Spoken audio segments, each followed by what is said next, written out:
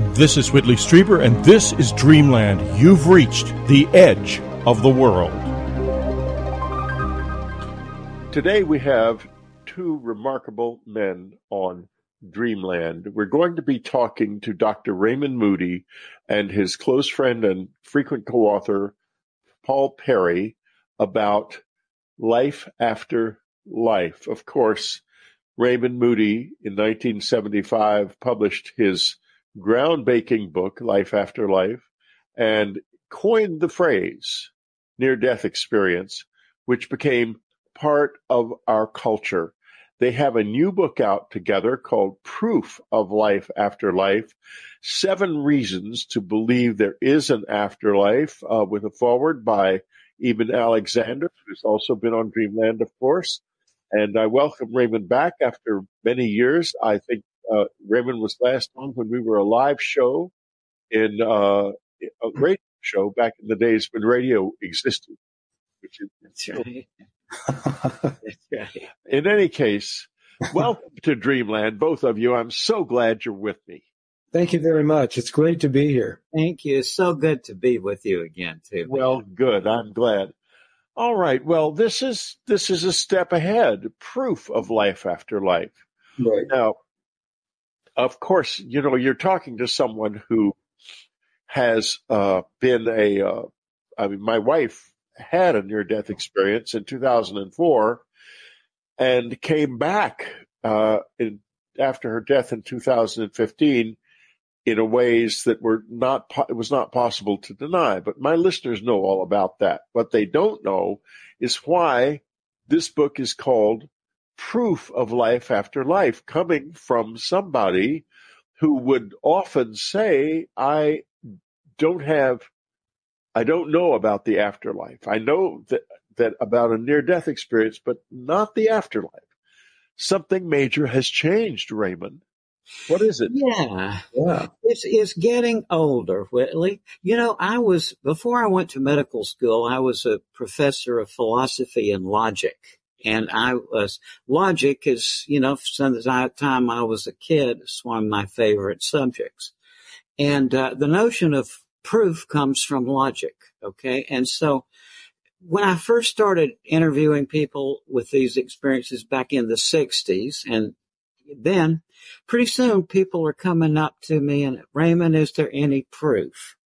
Okay, and so I went back to Bertrand Russell and Gottlob Frege and Wittgenstein and the Principia Mathematica. I mean, you know, and I never related.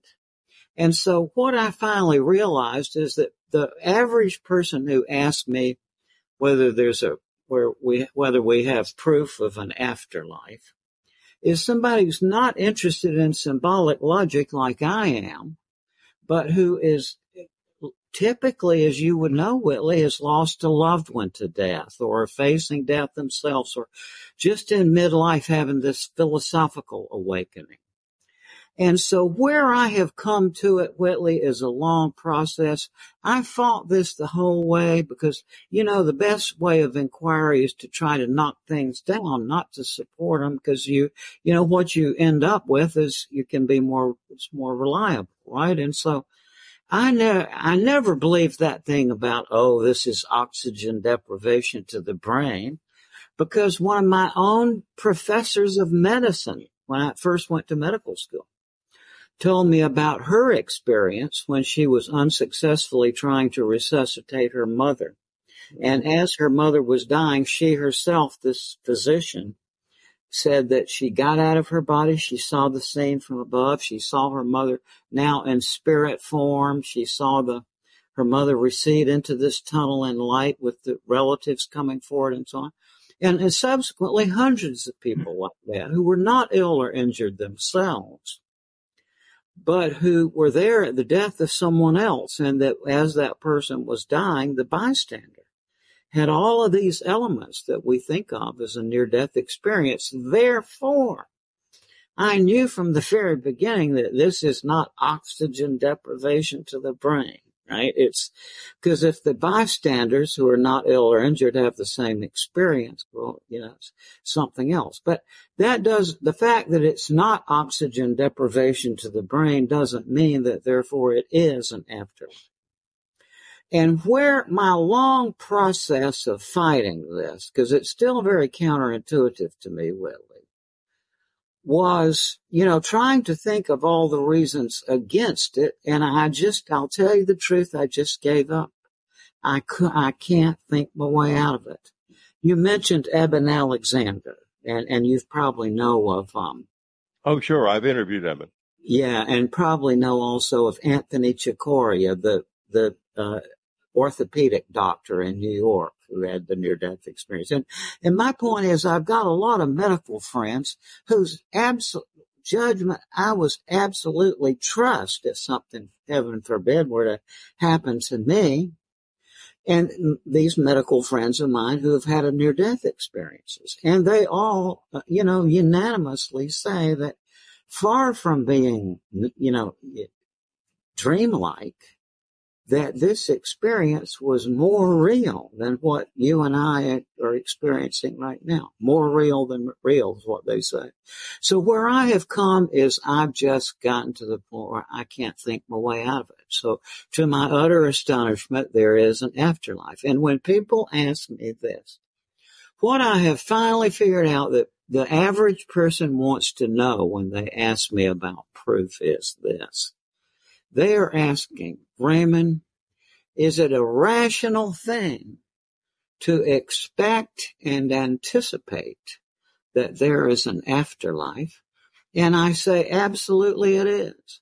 And not only that, but technical developments in the field of logic and how to think about thinking, which are just, would be boring to the average person who's interested in the afterlife. But they're interesting to me. And so from that point of view, I can say, yeah, sure.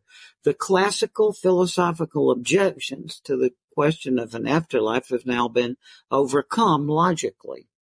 So the way I put it together is, to my utter astonishment, like I say, it's just, there's an afterlife. I give up. I mean, I really have asked people, tell me if it's not an afterlife, what is it? I give up. We're talking to Paul Perry and Raymond Moody, the co-authors of Proof of Life After Life. And Paul, I would like to ask you why you signed on for this. I've seen some of your documentaries, and folks, by the way, do go to Paul Perry Productions, and you can follow up on Paul's work because, among other things, not only is he a prolific author and co-author, he's also a fabulous documentary filmmaker. Thanks. So, yeah. So tell us, why did you sign on to Proof of Life After Life, which is, after all, a step beyond where Raymond and you have been all along? Well, for years now, I mean, I've worked together with Raymond for 33 years, and Raymond has been studying near-death experiences for at least 20 years more than that. And we realized early on, at least I realized early on in my dealing with Raymond when I wrote The Light Beyond, that near-death experiences are subjective experiences, meaning that only the person who has them can actually experience it. That anything beyond that would be secondhand and not subjective. But we also realized that in studying all the near-death experiences that we did, there was a category that was mixed in that was almost treated like kind of a secret category of near-death experiences called shared death experiences. And the shared death experience, as Raymond indicated earlier, is an objective form of near-death experience. What that means is that a person who is a bystander to someone's death is suddenly tapped in to the events of their death experience. So you'll have people who are there's precognitive experiences in which someone might wake up in the middle of the night and they'll see somebody, a friend, a loved one, standing at the end of the bed, and they'll say, I'm dying, and I wanted you to know I've died. And that is a shared death experience, is that this is someone who dies, in this case, unexpectedly. And they show up to tell their friends about the fact that they've passed away. There's other types of shared death experiences, but you get the idea through that. Oh, sure. I've had that in my own life. My wife not only had a near-death experience in 2004, when it came time for her to pass away, it was very much a shared experience because she said my son and daughter-in-law and I were were eating dinner, and she was very deep in the next room, and we knew that she would not be with us for very long. And she had already said in my daughter-in-law's head, my daughter-in-law about an hour before had heard, "I want to die in red pajamas." Huh. And she jumped up and rushed out to the store and bought a pair of red pajamas, and we had put her in the red pajamas. Wow. And then, but that was Anne testing to see whether or not she was getting through. My wife was very skilled at all of this, and she was a really remarkable human being. But then she says, in my head, "I'm dying right now, Whitty." And I ran in to the bedroom, lay down beside her, put my hand on her chest. Her heart beat 7 times and stopped. And that was Annie's passing. And my listeners already know all this story, and it's in my book, Afterlife Revolution, so we're not going to go there right now. Cool. What I want to explore next is this question of anesthesia, because I've read quite a bit about anesthesia being proof that the fact that we are turned off, proof that there is no afterlife. So could either or both of you talk to this question of anesthesia and whether or not it is indeed what the skeptics are saying? This, Willie, the real thing we're dealing here is with a philosophical point of view or theory called epiphenomenalism, which is the theory that there is no independent reality to consciousness, but that the only reality is the material substance of the brain and the electrochemical reactions to it. And as much as there's people who just have that as their faith, as you know, and they can't philosophically think enough to realize that that is totally unprovable, right? It's just as you can say with just as much rigor that as David Hume once said, the great skeptic of all skeptics, said, as to the impressions which arise from the senses, in my opinion, it is utterly impossible for reason to decide whether they arise from the object, like the epiphenomenalist thing, or from the creative power of our minds, or from our author of our being. And the real skeptic, I don't know. Okay, so, and where I've come to is, my understanding of consciousness, Whitley, is that I think that one thing that has really been forgotten about it or not paid attention to, maybe because of Descartes in the long run, but it is the plain fact that human consciousness is a storytelling instrument. I think it's called the Kulikov effect. Cinematographers say if you take any 2 random objects, like a tube of ointment and a telephone, and you present them in sequence to the mind, then the mind automatically starts weaving a story to connect them. And so, there's a lot about that in cinematography. I went to film school, and we studied that effect very carefully. Go ahead. And so, in the consciousness is story. And the David Hume, the great skeptic, in his essay on the afterlife, where he said, it's logically incomprehensible, nonetheless he said, I think the only kind of view of the afterlife that a rational person could entertain would be the reincarnation.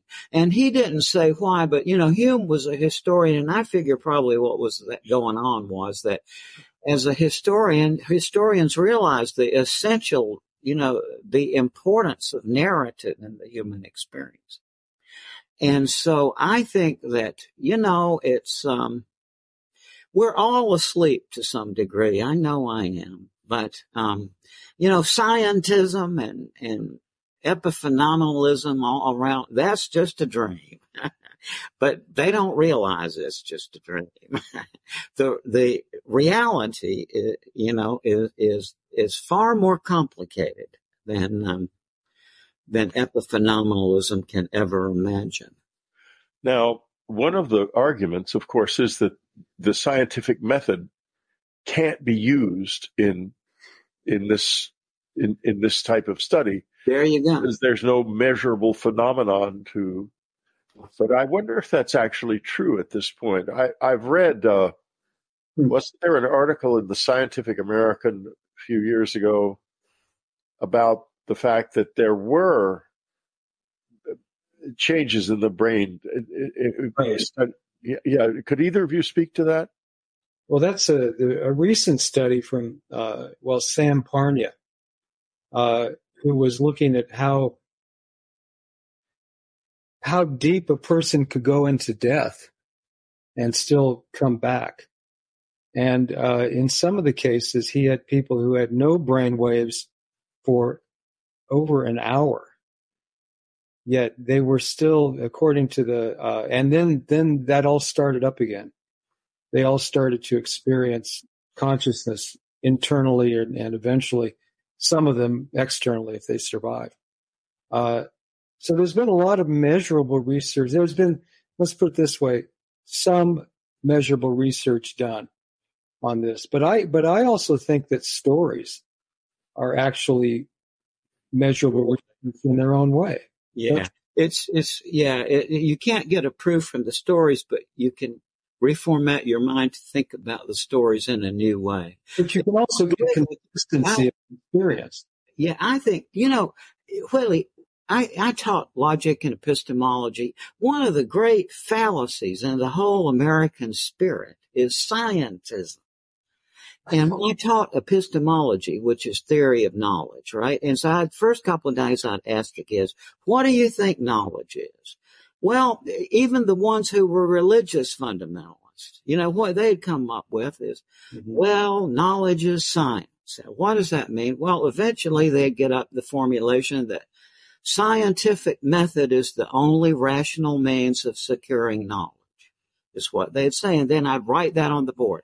Scientific method is the only rational means of securing knowledge. Mm-hmm. I'd say, is that what you think? And they'd say, yeah. And so I'd draw a rectangle around it and I'd point to it. Well, how do you know that? And there's only two possibilities. Number one, you can say, scientific method is the only rational means of securing knowledge, and I know that by scientific method is reasoning in a circle.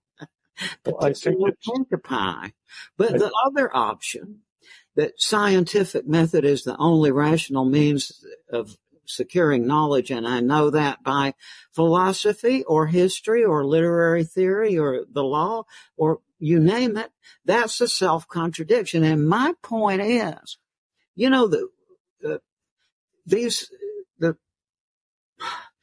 parapsychological psychical research wing never got around to asking the preliminary question, what kind of question is the question of life after death? They went right to, it's got to be a scientific question, right? And that, look where they've gotten with that. The question of life after death is not yet a scientific question because, just as you were saying, Whitley, what in the world, what kind of observation would you make And so what they end up saying is, oh, we got to the medium thing, new things the medium couldn't possibly have known about my Willie, think about it, that sentence that we hear all the time. The medium knew things about grandma that the medium couldn't possibly have known. Isn't that a self-contradiction? Yes, it is. So what I'm saying is, we are really on the verge of a whole new way of looking at the afterlife. And it's already started happening, but we could actually reformat our minds to think logically in entirely new ways about the question of life after death, so that when subsequently we happen to have a near-death experience, we'll come back and we'll no longer have to say, I just have no words for it, blah, blah, blah. They'll have a whole new way of talking about it and explaining it. And it's already happened, by the way, but I won't get into that. But we need to take a little break first, and then we will get into it, because that's why we're here. We're talking to Raymond Moody and Paul Perry about their new book, Proof of Life After Life. We were discussing the issue of scientism and science prior to our brief break. For those of you who are on the free feed, I'll just remind you. And, I must reflect that science can use its method to prove the way phenomena that it can detect function, but not that it can't detect. But that isn't necessarily all that's not the end of everything, because there are many things that, for example, the scientific method could not have been used in 1850 to prove the existence of radio, because they couldn't detect it. That doesn't mean it wasn't there, because it was. Right. Now, I would like to now move to this light that we talk about and that is experienced by near-death experiencers, this movement into the light. And I would like to ask you both to comment on the idea that this light itself may be conscious, that this transfer, it may be conscious. You said at some point, Raymond, a very interesting thing, that we may not know what the afterlife is like. We have made a lot of assumptions about it, but we have no reason to know.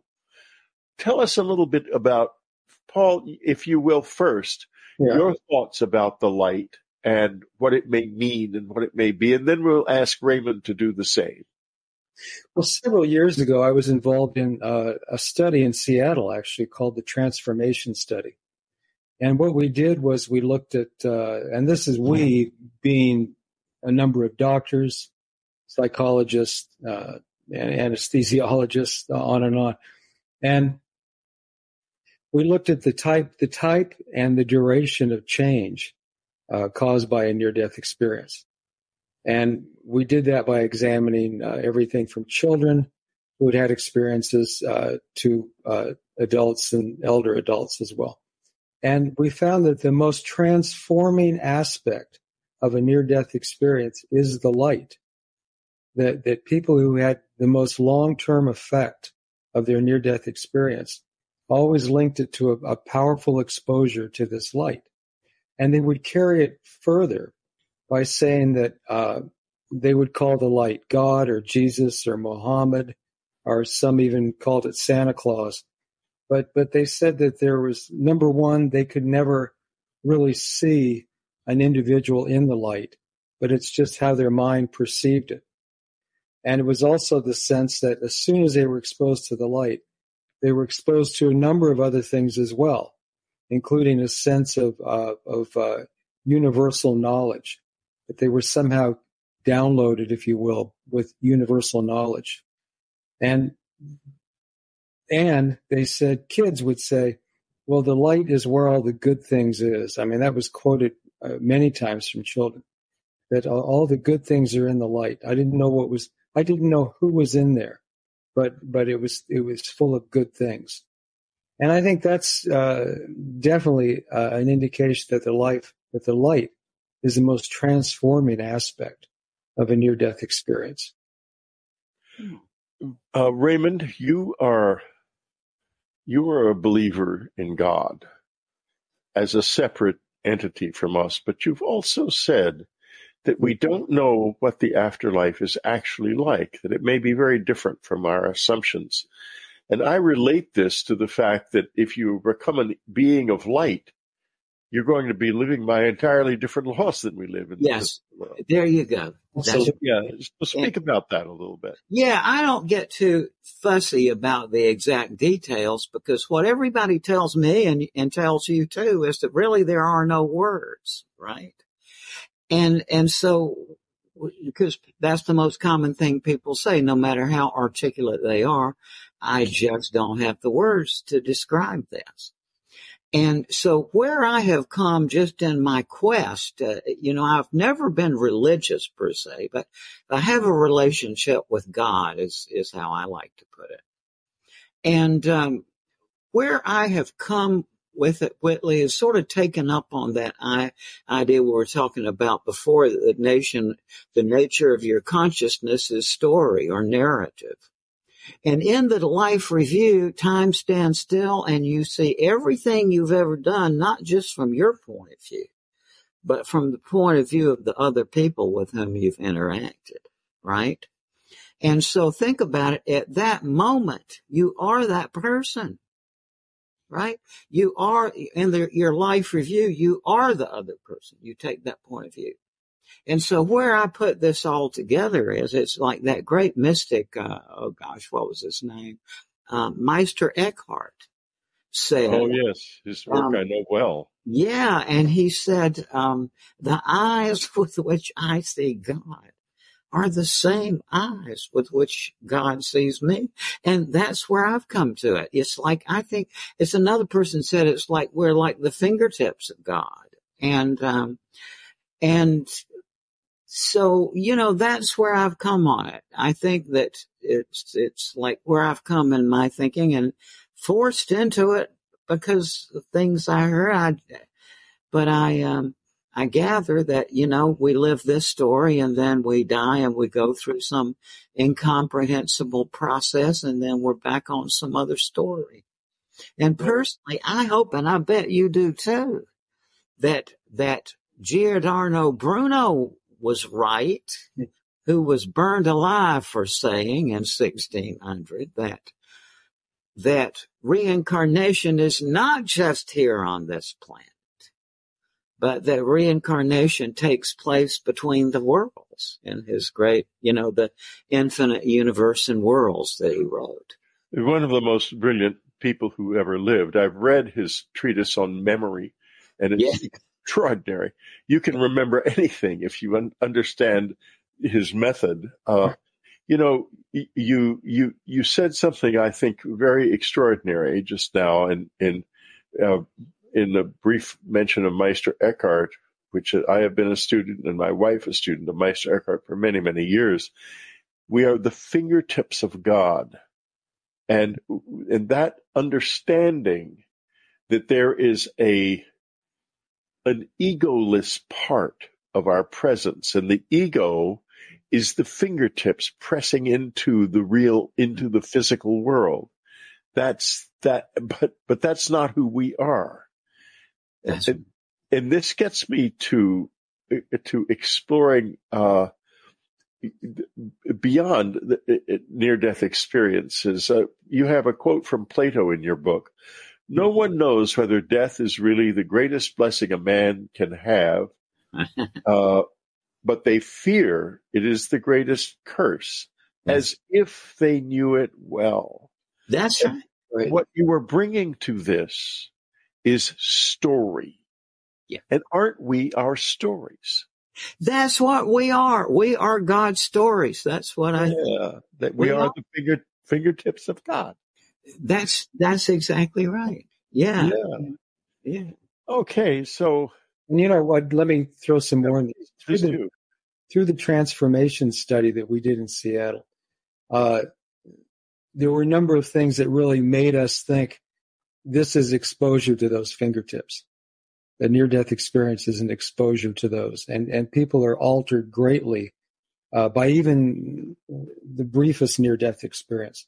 For example, we found that people who have near-death experiences have a decrease in death anxiety, substantial decrease. That they have a higher zest for living, which was defined as being type A without the anger. Hey, that goes along exactly with another thing that Plato said in his old crotchety old age. He said, if you think about it realistically, a human life is not a very serious thing. Yeah. He said, we are God's toys. And he said the best way of life is just to sort of play at it. Yeah. That's one of the first things my wife said after she died to me. She said, "This is all a game, Whitley." I said, "A game?" And she said, "It's a serious game, but it's a game." Yeah. So people also I'll finish this list of things that happens to people as a result of a near-death experience. One is that they seem to have a higher intelligence, that people kind of evolve into higher beings. And they also, which is, I think, most interesting to me, they have an increase in psychic abilities. We found that people who have near-death experiences, on the average, have 4 times as many verifiable psychic experiences as people who have not had a near-death experience. That's interesting, because the other thing I discovered is that they cease to have much fear of death, and you touched on that, and that was certainly Anne's experience. She, after her NDE, she wasn't afraid of death at all, and in fact, when she got a terminal brain tumor, she said, "I want to die a conscious death, and I don't want to die it. I want to live it, Whitley, and you have to be the one who makes that happen." Mm. And so I did, and I made sure that she was conscious as long as her body could be, and she was not even slightly afraid. No, not at all. Life scares me, but not death. I don't want any pain in the process, though. That's the exception. Yeah. But, right. Well, I'll tell you, folks, just so the listeners know, what scares me is not life or death. It's allergies, and I'm having an allergy attack today. That's nothing new. My listeners know I'm always having allergy attacks. You're in good company, I'll tell you. Me too, Billy. And you know something, Willie? Another thing, I can pretty much guarantee that you have realized this, that I'm going to say yourself, although you might not have put it in these words. But have you noticed that since the 70s, the afterlife is coming down and infusing this life? There's not anymore the firm boundary that there was. You think back to 1970, right? Well, what's happened in the interim is because of the advent of CPR, there's vast numbers of people who've been over there and back, including some of them with the chronic heart problems that have been there and back a number of times over their life. So that the afterlife, partly due to the CPR technology, is kind of infusing itself into this life, because there's a lot of people here who are really kind of in their minds over there. And what we have found in the books we've written, because we've written 6 books together, is that over the years, you have more and more medical doctors who are having or are seeing near-death experiences and shared death experiences. And when word of this kind of creeps into society from that side, from your trusted medical doctor, people really start to take note of it more than they did in the past. Well, I'm a medical doctor, and that's why I was so long in coming to believe this. Well, that's true, but as it should, right? It's like, I give up. I can't think of any way out of saying that to my utter astonishment, there's an afterlife. If it isn't the afterlife, what is it? I don't know. And, when you get to share death experiences, Raymond had an event happen to him in Milan, Italy. He was speaking at a conference, and at the end of his talk, a medical doctor cornered him and said, I had a shared death experience just the other day. And he had done a minor surgery on a patient who had cardiac arrested. And he worked on him to keep him alive. And this must have gone on for some time. And he was ready to call it. He was ready to give up. And just as he was ready to, the man's wife ran in from the waiting room. And she said, my husband just appeared to me. She had no idea that this was going on in the operating room. My husband just appeared to me and said, keep trying. I can come back. My husband told me that you think he's dead. So keep on trying. And so then when the doctor resuscitated the guy, that's the first thing that he told the doctor. And, it was puzzled beyond belief, actually. Totally out of it. I want to move on to precognitive experiences, which are a fascinating subtext very much so. Of this whole thing. And I'm really opening the question to either of you, because you can both speak about it in slightly different ways, which adds a nice dimensionality to the whole interview. Tell us a little bit about this whole process of precognitive experiences involving death and the afterlife.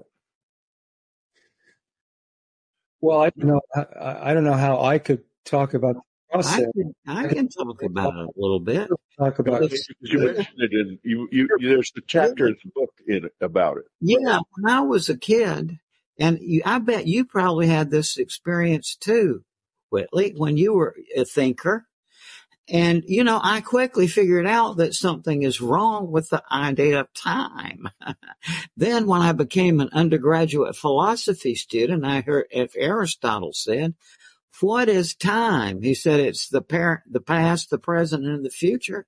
But he said the past doesn't exist, the future doesn't exist, and try holding on to the present. Time is something we act like we understand, but it's very enigmatic and incomprehensible. And my wife, Whitley, is much smarter than me. She's very brilliant. Well, you have to be pretty smart. She is just really brilliant, and thankfully for me, she's totally non-intellectual, right? She went to art school, studied fashion and broadcasting. So, but several years ago, my non-philosophical wife was standing in the living room and just sort of looked far away, and she said, time is not real. And I said, yeah, I figured that out too. But, time is so bizarre. And in terms of the dying process, it does seem that as you have talked to Eben Alexander, said, just back to something you were saying earlier, I asked Eben one time, I said, over here, the axes by which we orient ourselves are time and space. But over there is no such thing as time or space. So how do you orient yourself? Yeah. And he said the axes are love and knowledge. That's how you orient yourself. But there's an awful lot of moving parts when you get into something like precognition. I mean, I'll give you a personal example, okay? Years ago when my mother was dying, she was dying of Alzheimer's. And on the Sunday that she died, I received a phone call from Vernon Neppy, who was the head of neuropharmacology at University of Washington. Vernon and I had worked on a book idea for some time, and then we parted because we were both busy with other things. And I hadn't spoken to Vernon in 5 years. And Vernon calls me up on Sunday. And he says, I was sitting here reading the newspaper, and a female voice told me to call Paul Perry. So I ignored it. And he said, I kept reading the paper and I got back to the sports section. He said, this voice again said, call Paul Perry. So I'm calling you. I have no idea why I'm calling you. And I told him that my mother was ill and she had Alzheimer's, and he would be the perfect person to talk to because he was the head of neuropharmacology. So he talked to me about a number of things he had tried I'll use the word reviving people who had Alzheimer's, including electroshock therapy and different types of drugs. And he was saying, suggest these to your doctor because it's a last chance situation. In the meantime, I'm getting a call. So I said, okay, Vernon, I'll call you back. And I got a call from the care facility where my mother was, and they told me that she had just passed away. Now, the moving parts in this to me are, why would she ever contact Vernon? And what did she expect? And why didn't she somehow, she did a very roundabout way of contacting me. But she didn't know Vernon, but she knew I had been working with him in the past. So to me, those are moving parts that are fairly unexplainable. Yeah. And so many people, Whitley, and I'm sure you've hear the same things I do. It's like so many people, just ordinary people, just bumble into some kind of thing like that where they see something that unfold in the future. Oh my God. And to a horror in my life was in 1970. My wife was pregnant. It's like this was in June. We both awoke at the same time with the same dream that we were losing the baby. She was seeing her part, I was seeing mine. And I won't go into detail, but oh my God, then 24 hours later, it happened just like in the dream. Reality is just so completely bizarre. And to get into the actual process of these, it's very difficult because we don't really understand the gears and the levers that make it happen. Yeah.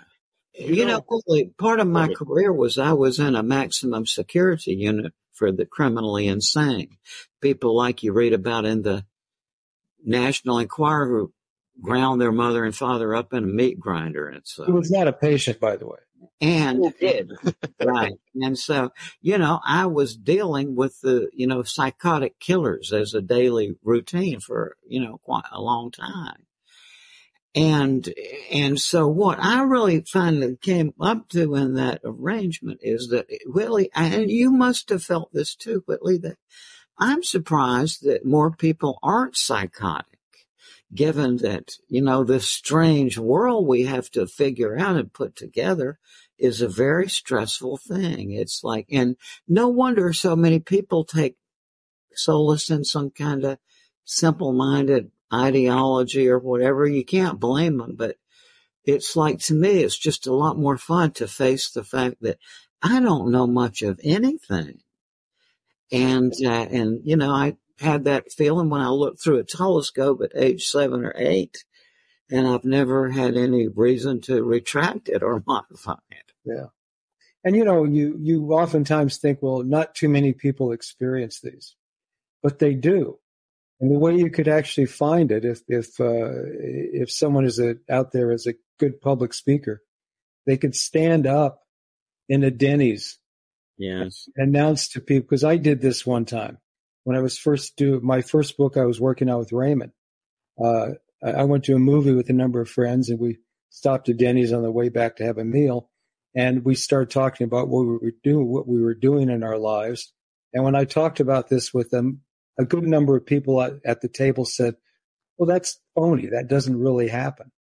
And so with a great amount of anger and courage, I stood up and announced to the 20 or so people in the Denny's what I do for a living and what I was currently working on. And I asked if they had in their family or for themselves had near-death experiences or had shared death experiences. And out of the 20 people, 12 or 15 of those people not only said they had things happen, but they were willing to talk about it. It's an example of the fact that we are more than we tell ourselves that we are, but we have, unfortunately for our free Dreamlanders, free listeners, we have come to the end of the first part of the show, and we will be continuing on talking about out-of-body experiences and how it is that they indicate an afterlife. This very, very fascinating book, Proof of Life After Life. Empower yourself. How do you do it? Well, you read the 7 reasons to believe there is an afterlife. You listen to these two very convincing guys, Raymond Moody and Paul Perry, you're going to get somewhere. Let's get past the fear, because the fear is what is preventing us from what Raymond alluded to a little earlier, which is basically dropping the veil between the living and the dead and becoming a new kind of human being. So, free Dreamlanders, thank you very much for being with us, and subscribers, we're going to keep right on keeping them. Okay, we're going to continue on. Why OBEs indicate an afterlife? First of all, I have to ask you whether either of you have ever had an OBE. I have. Tell us about it. Well, it was so, it was funny and it was short, but it was effective. I was doing, I used to practice yoga a lot. And I was in a yoga session. And when I finished it, there's Shavanasa, I think it's called, where you just lay there and relax from the session you just had. And all of a sudden, I was at the ceiling looking down at myself. And then all of a sudden, I was back. And I went to the instructor afterwards, and I told her what happened. And she said, well, of course it happened. That's what's supposed to happen when you have a really effective session of yoga. So it made me realize that, number one, it's supposed to happen. And people fear it oftentimes because it's been made, it's been creepy. It's been made creepy by society. It's been made creepy by movies, things like that. It's the stuff of horror films sometimes. And I think a lot of people need to step beyond the ghost image of a horror film and see what a ghost really is, or see what an out-of-body experience really is. And how maybe it's pretty natural. It's your consciousness separates from your body. And that's probably one of the greatest proofs that consciousness can survive independent of the body, is an out-of-body experience. Raymond, Aristotle wrote of out-of-body experiences in 300 BC. You tell us a little bit about his experience and what he wrote about? Well, I remember that he wrote about Hermotimus, Hermotimus, who was well known in the what we call archaic Greece, just before the classical period, say around 700 BCE, somewhere in that order. He was known all over Greece for the ability to leave his body and to acquire information at a distant point and to come back. And so even 200 and probably 300 years later, Aristotle mentioned him. That was so impressive to the Greeks. And it's now, this part is Raymond Moody's speculation that comes next.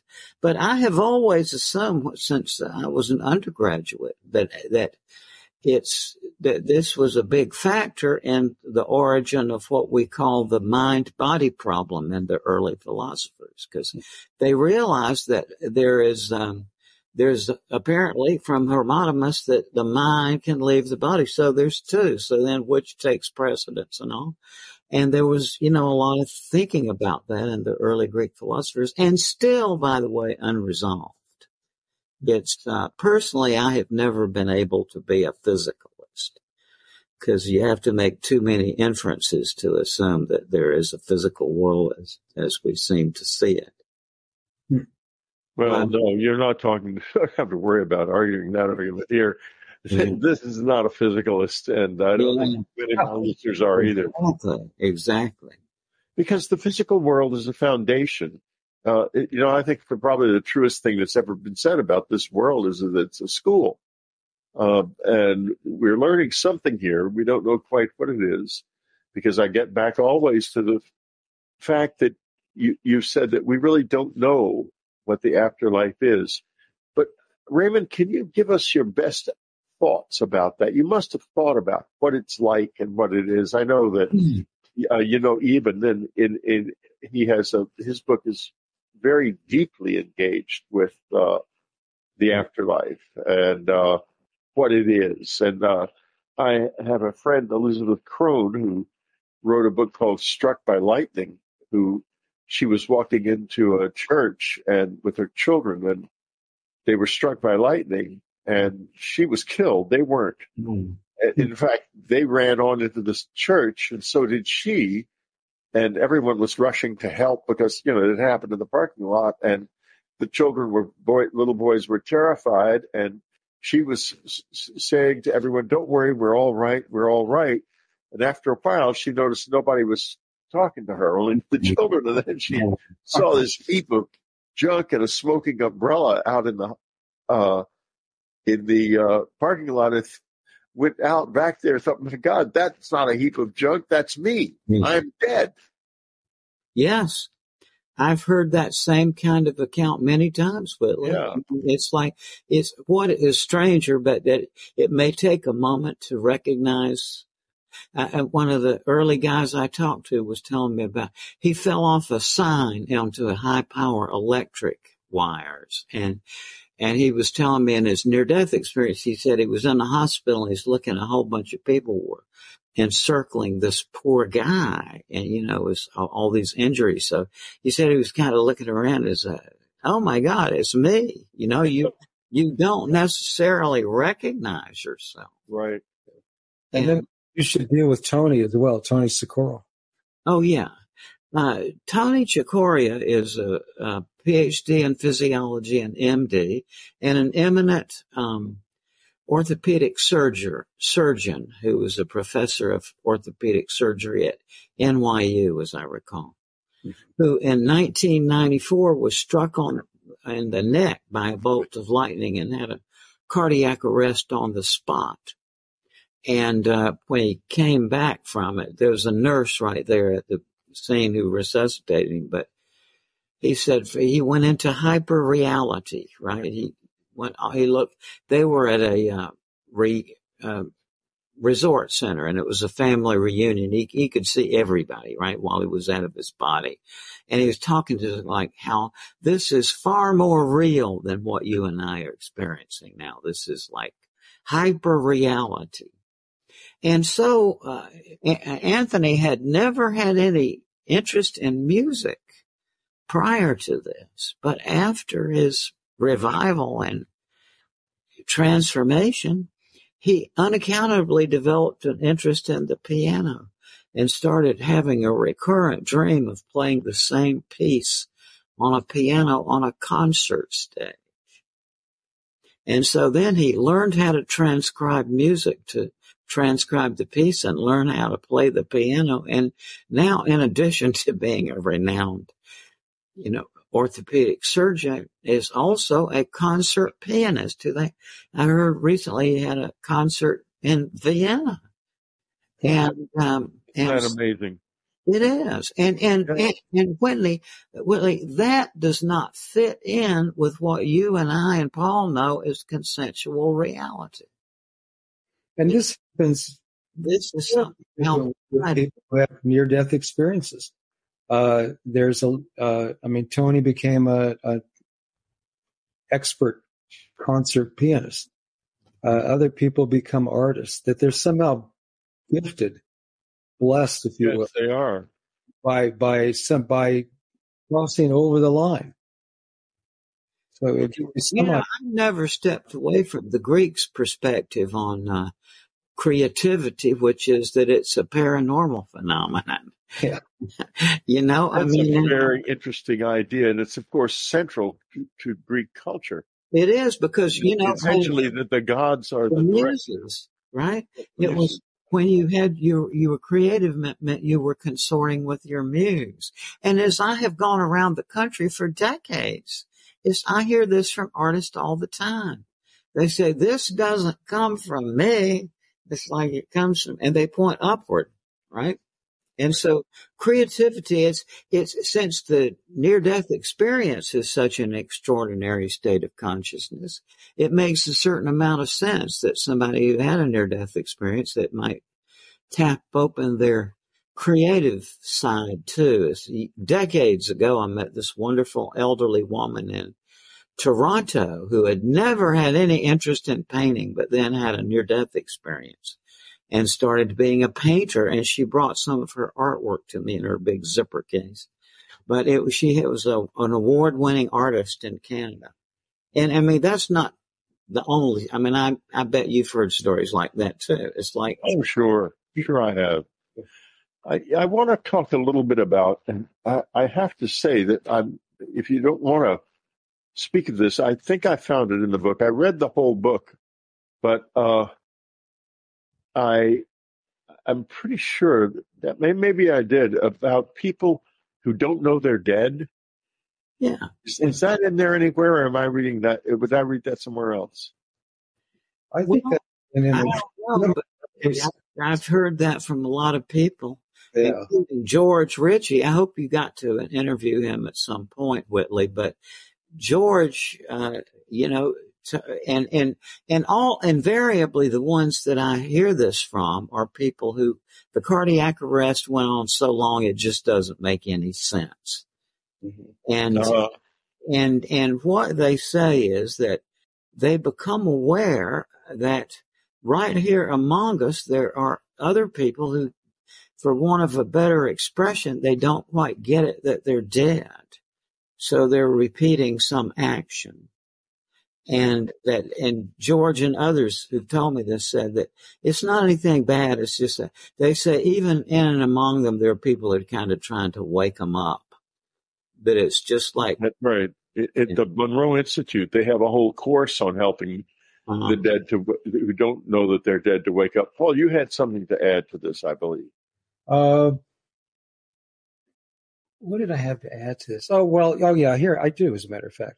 Is that oftentimes these people who have profound near-death experiences, they go to the two that I hear most of the time are they either go into a beautiful pastoral area, and that's heaven, or they go to a city of knowledge, which is also a form of heaven. And many of these people will go into a library of knowledge that they then pick up all kinds of information. Yet when they come back, they're frustrated because a lot of this information didn't stick with them. Is that correct, Raymond? Yeah, I hear that a lot. I mean, it's a small fraction of the ones I've heard, but, that adds up to a lot of people over the years have said that, including this wonderful woman from New England who's just one of the most brilliant people I ever met. And she was telling me about how frustrating that was. She was there in this, all knowledge was instantly accessible, and she was satisfied. Oh, wow, now this is going to, and then pulled back here, and you can't remember it. And it's George Ritchie said something similar. He said that he said to him, he said, if you try to imagine Caltech and MIT and Harvard and Yale and Princeton and Brown and all of them squeezed into one place, you can't even begin to imagine this. Yeah. It's that, and knowledge is instantly accessible. By the way, one of the things he said is, he said you run out of terminology, but if you can imagine it like a library. He said he became aware of one area of this library, which consisted of the holy books of the universe. My word. Yeah. Did he bring back any titles? Yeah, and by the way, this happened when he was 20 years old, and he became a very successful and beloved physician, and the director, the president of the Virginia Medical Association, and then went back to Charlottesville to get his psychiatry training and became a beloved psychiatrist. And, and George was, with all of these astonishing things he said, nonetheless, he was just he was completely down to earth. Mm-hmm. Well, we have certainly gone on a wonderful journey today. I'd like to end in a particular way. The word love was mentioned earlier, and the barrier between us and this world that you're beginning to more than stick your toe in, Raymond, and you too, Paul, is fear. And the antidote is love. One of the most extraordinary things my wife ever said is she became enlightened toward the end of her life. And I asked her, "Are you?" Did you actually see the light? Well, I said, "What is enlightenment?" And she said, "Enlightenment is what happens when there's nothing left of us but love." Yeah. And this is so important, this love. And I think, Paul, why don't you start and tell us about your thoughts about the energy of this magnetic attraction to what is good and beautiful in others. It's love. If you have anything to add to it. Everybody that we talk to, everybody that I talk to says it all comes down to love, and it all comes down to love and light.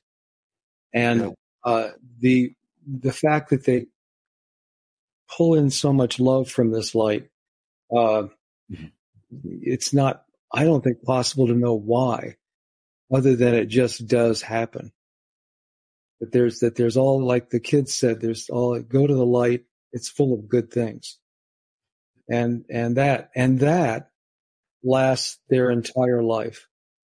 The feeling they had with that light transformation will last their entire life. I mean, we found that out by talking to people who had had near-death experiences as children, and then we got to them when they were in their 50s, 60s, and they said it's always with them, that they can always rely on it for comfort. Raymond, I would like to ask to approach this with you in a slightly different way. What would we be like if the barrier of fear that shields the real world and also the afterlife from us was gone? What would we be like? Well, thank you, Whitley, for that question, because number one, it is close to hand. You know, from the history of Western thought, the most incisive thing ever said about that was from the great Hume, who, as you know, influenced Einstein and a lot of other people. And what Hume said was that it's, by the mere light of reason, it seems difficult to prove the immortality of the soul. Some new species of logic is requisite for that purpose, and some new faculties of the mind that they may enable us to comprehend that logic. Then go up to A.J. Ayer. Maybe you read about him in college, but oh yes, yeah. And you remember. And by the way, listen, I got the most amazing thing. I read, probably like you did, Language, Truth, and Logic when I was 18 or 19 at the University of Virginia. Okay, and one of the things he says in there is that the whole notion of an afterlife is unintelligible. Right, that it makes no sense. And that was the logical positivist. Right. Well, that was, say, 1963. I read that. Flash forward about early 80s, mid 80s. I was in London on just lecturing and all. And in the middle of the night, I went to a BBC radio program and stepped in there, and they're just going to interview me in the middle of the night. And there in the green room was A.J. Ayer,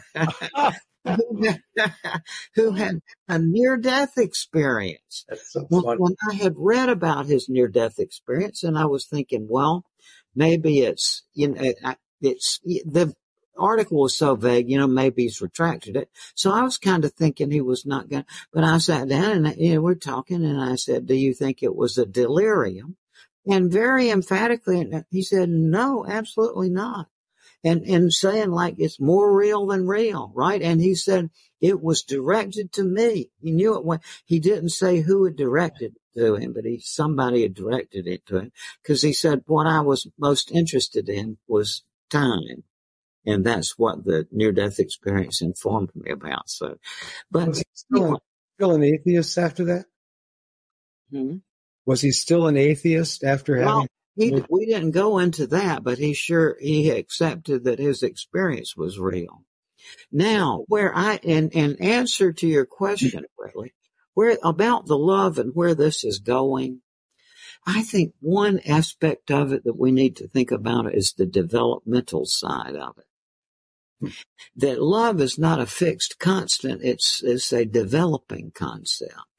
And romantic love, for example. Well, nobody ever points this out, but I just think, I don't know where that came from, but I'm assuming romance is the novel, right? In French. So, I'm assuming that romantic love is about the story. It's like people in romantic love to tell their origin story and how they met, and then there's the love you feel for your children, which is so inexpressible. And so what I have come to see is that within this framework we're in, it's really possible, I don't think, to attain that level of love that can, that you're exposed to on the other side. And so, but I think that you can see in that expression, the happiest life is a life of service to others.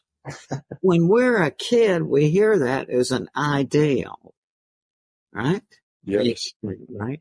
Then you get into midlife and you hear it as an aspiration. I'd really like to get out there in Somalia and help those people, right?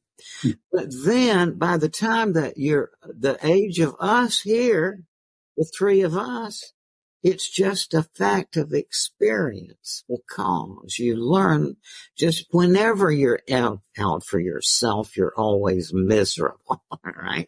It's like only when you can get into that framework, the purpose of life and what makes you happy is to help other people. That's, and so that's where it's headed, and it's a developmental process.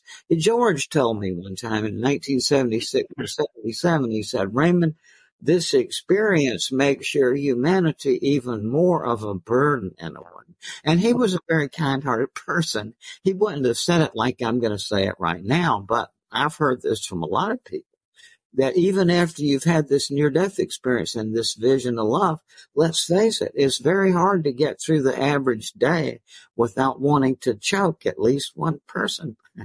And I live in Los Angeles. I agree with you wholeheartedly. That is a fact of life. But that what I've seen with the people with near-death experiences is that over time they do a good job of it, I think.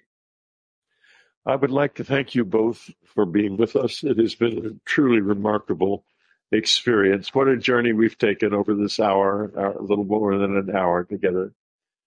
God bless both of you, and on the way that you're on. And Raymond, I think that when you cross over, there's going to be a lot of excitement. If you can come back and tell us something about it, please do. Well, maybe so. I don't think that's by any I'm assuming you're behind him in age, Paul. I could be wrong, but I am a few years. Yeah. Yeah. But I'm just want to thank all the people listening in too, and putting up with us for this time. So thanks to the audience too. Proof of life after life. 7 reasons to believe there is an afterlife.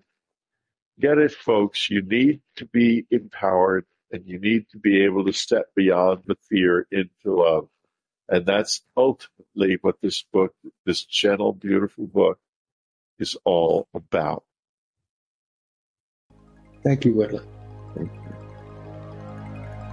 You've been listening to Dreamland. Be sure to tune in again next week. Dreamland is brought to you by UnknownCountry.com and its family of subscribers. Our theme music is The O of Pleasure by Ray Lynch. Unknown Country was founded by Ann Strieber. Our news editor is Matthew Frizzell. Our coordinator is Amy Safrankova. Whitley Strieber is your Dreamland host, and I'm your announcer, Ted Alexander.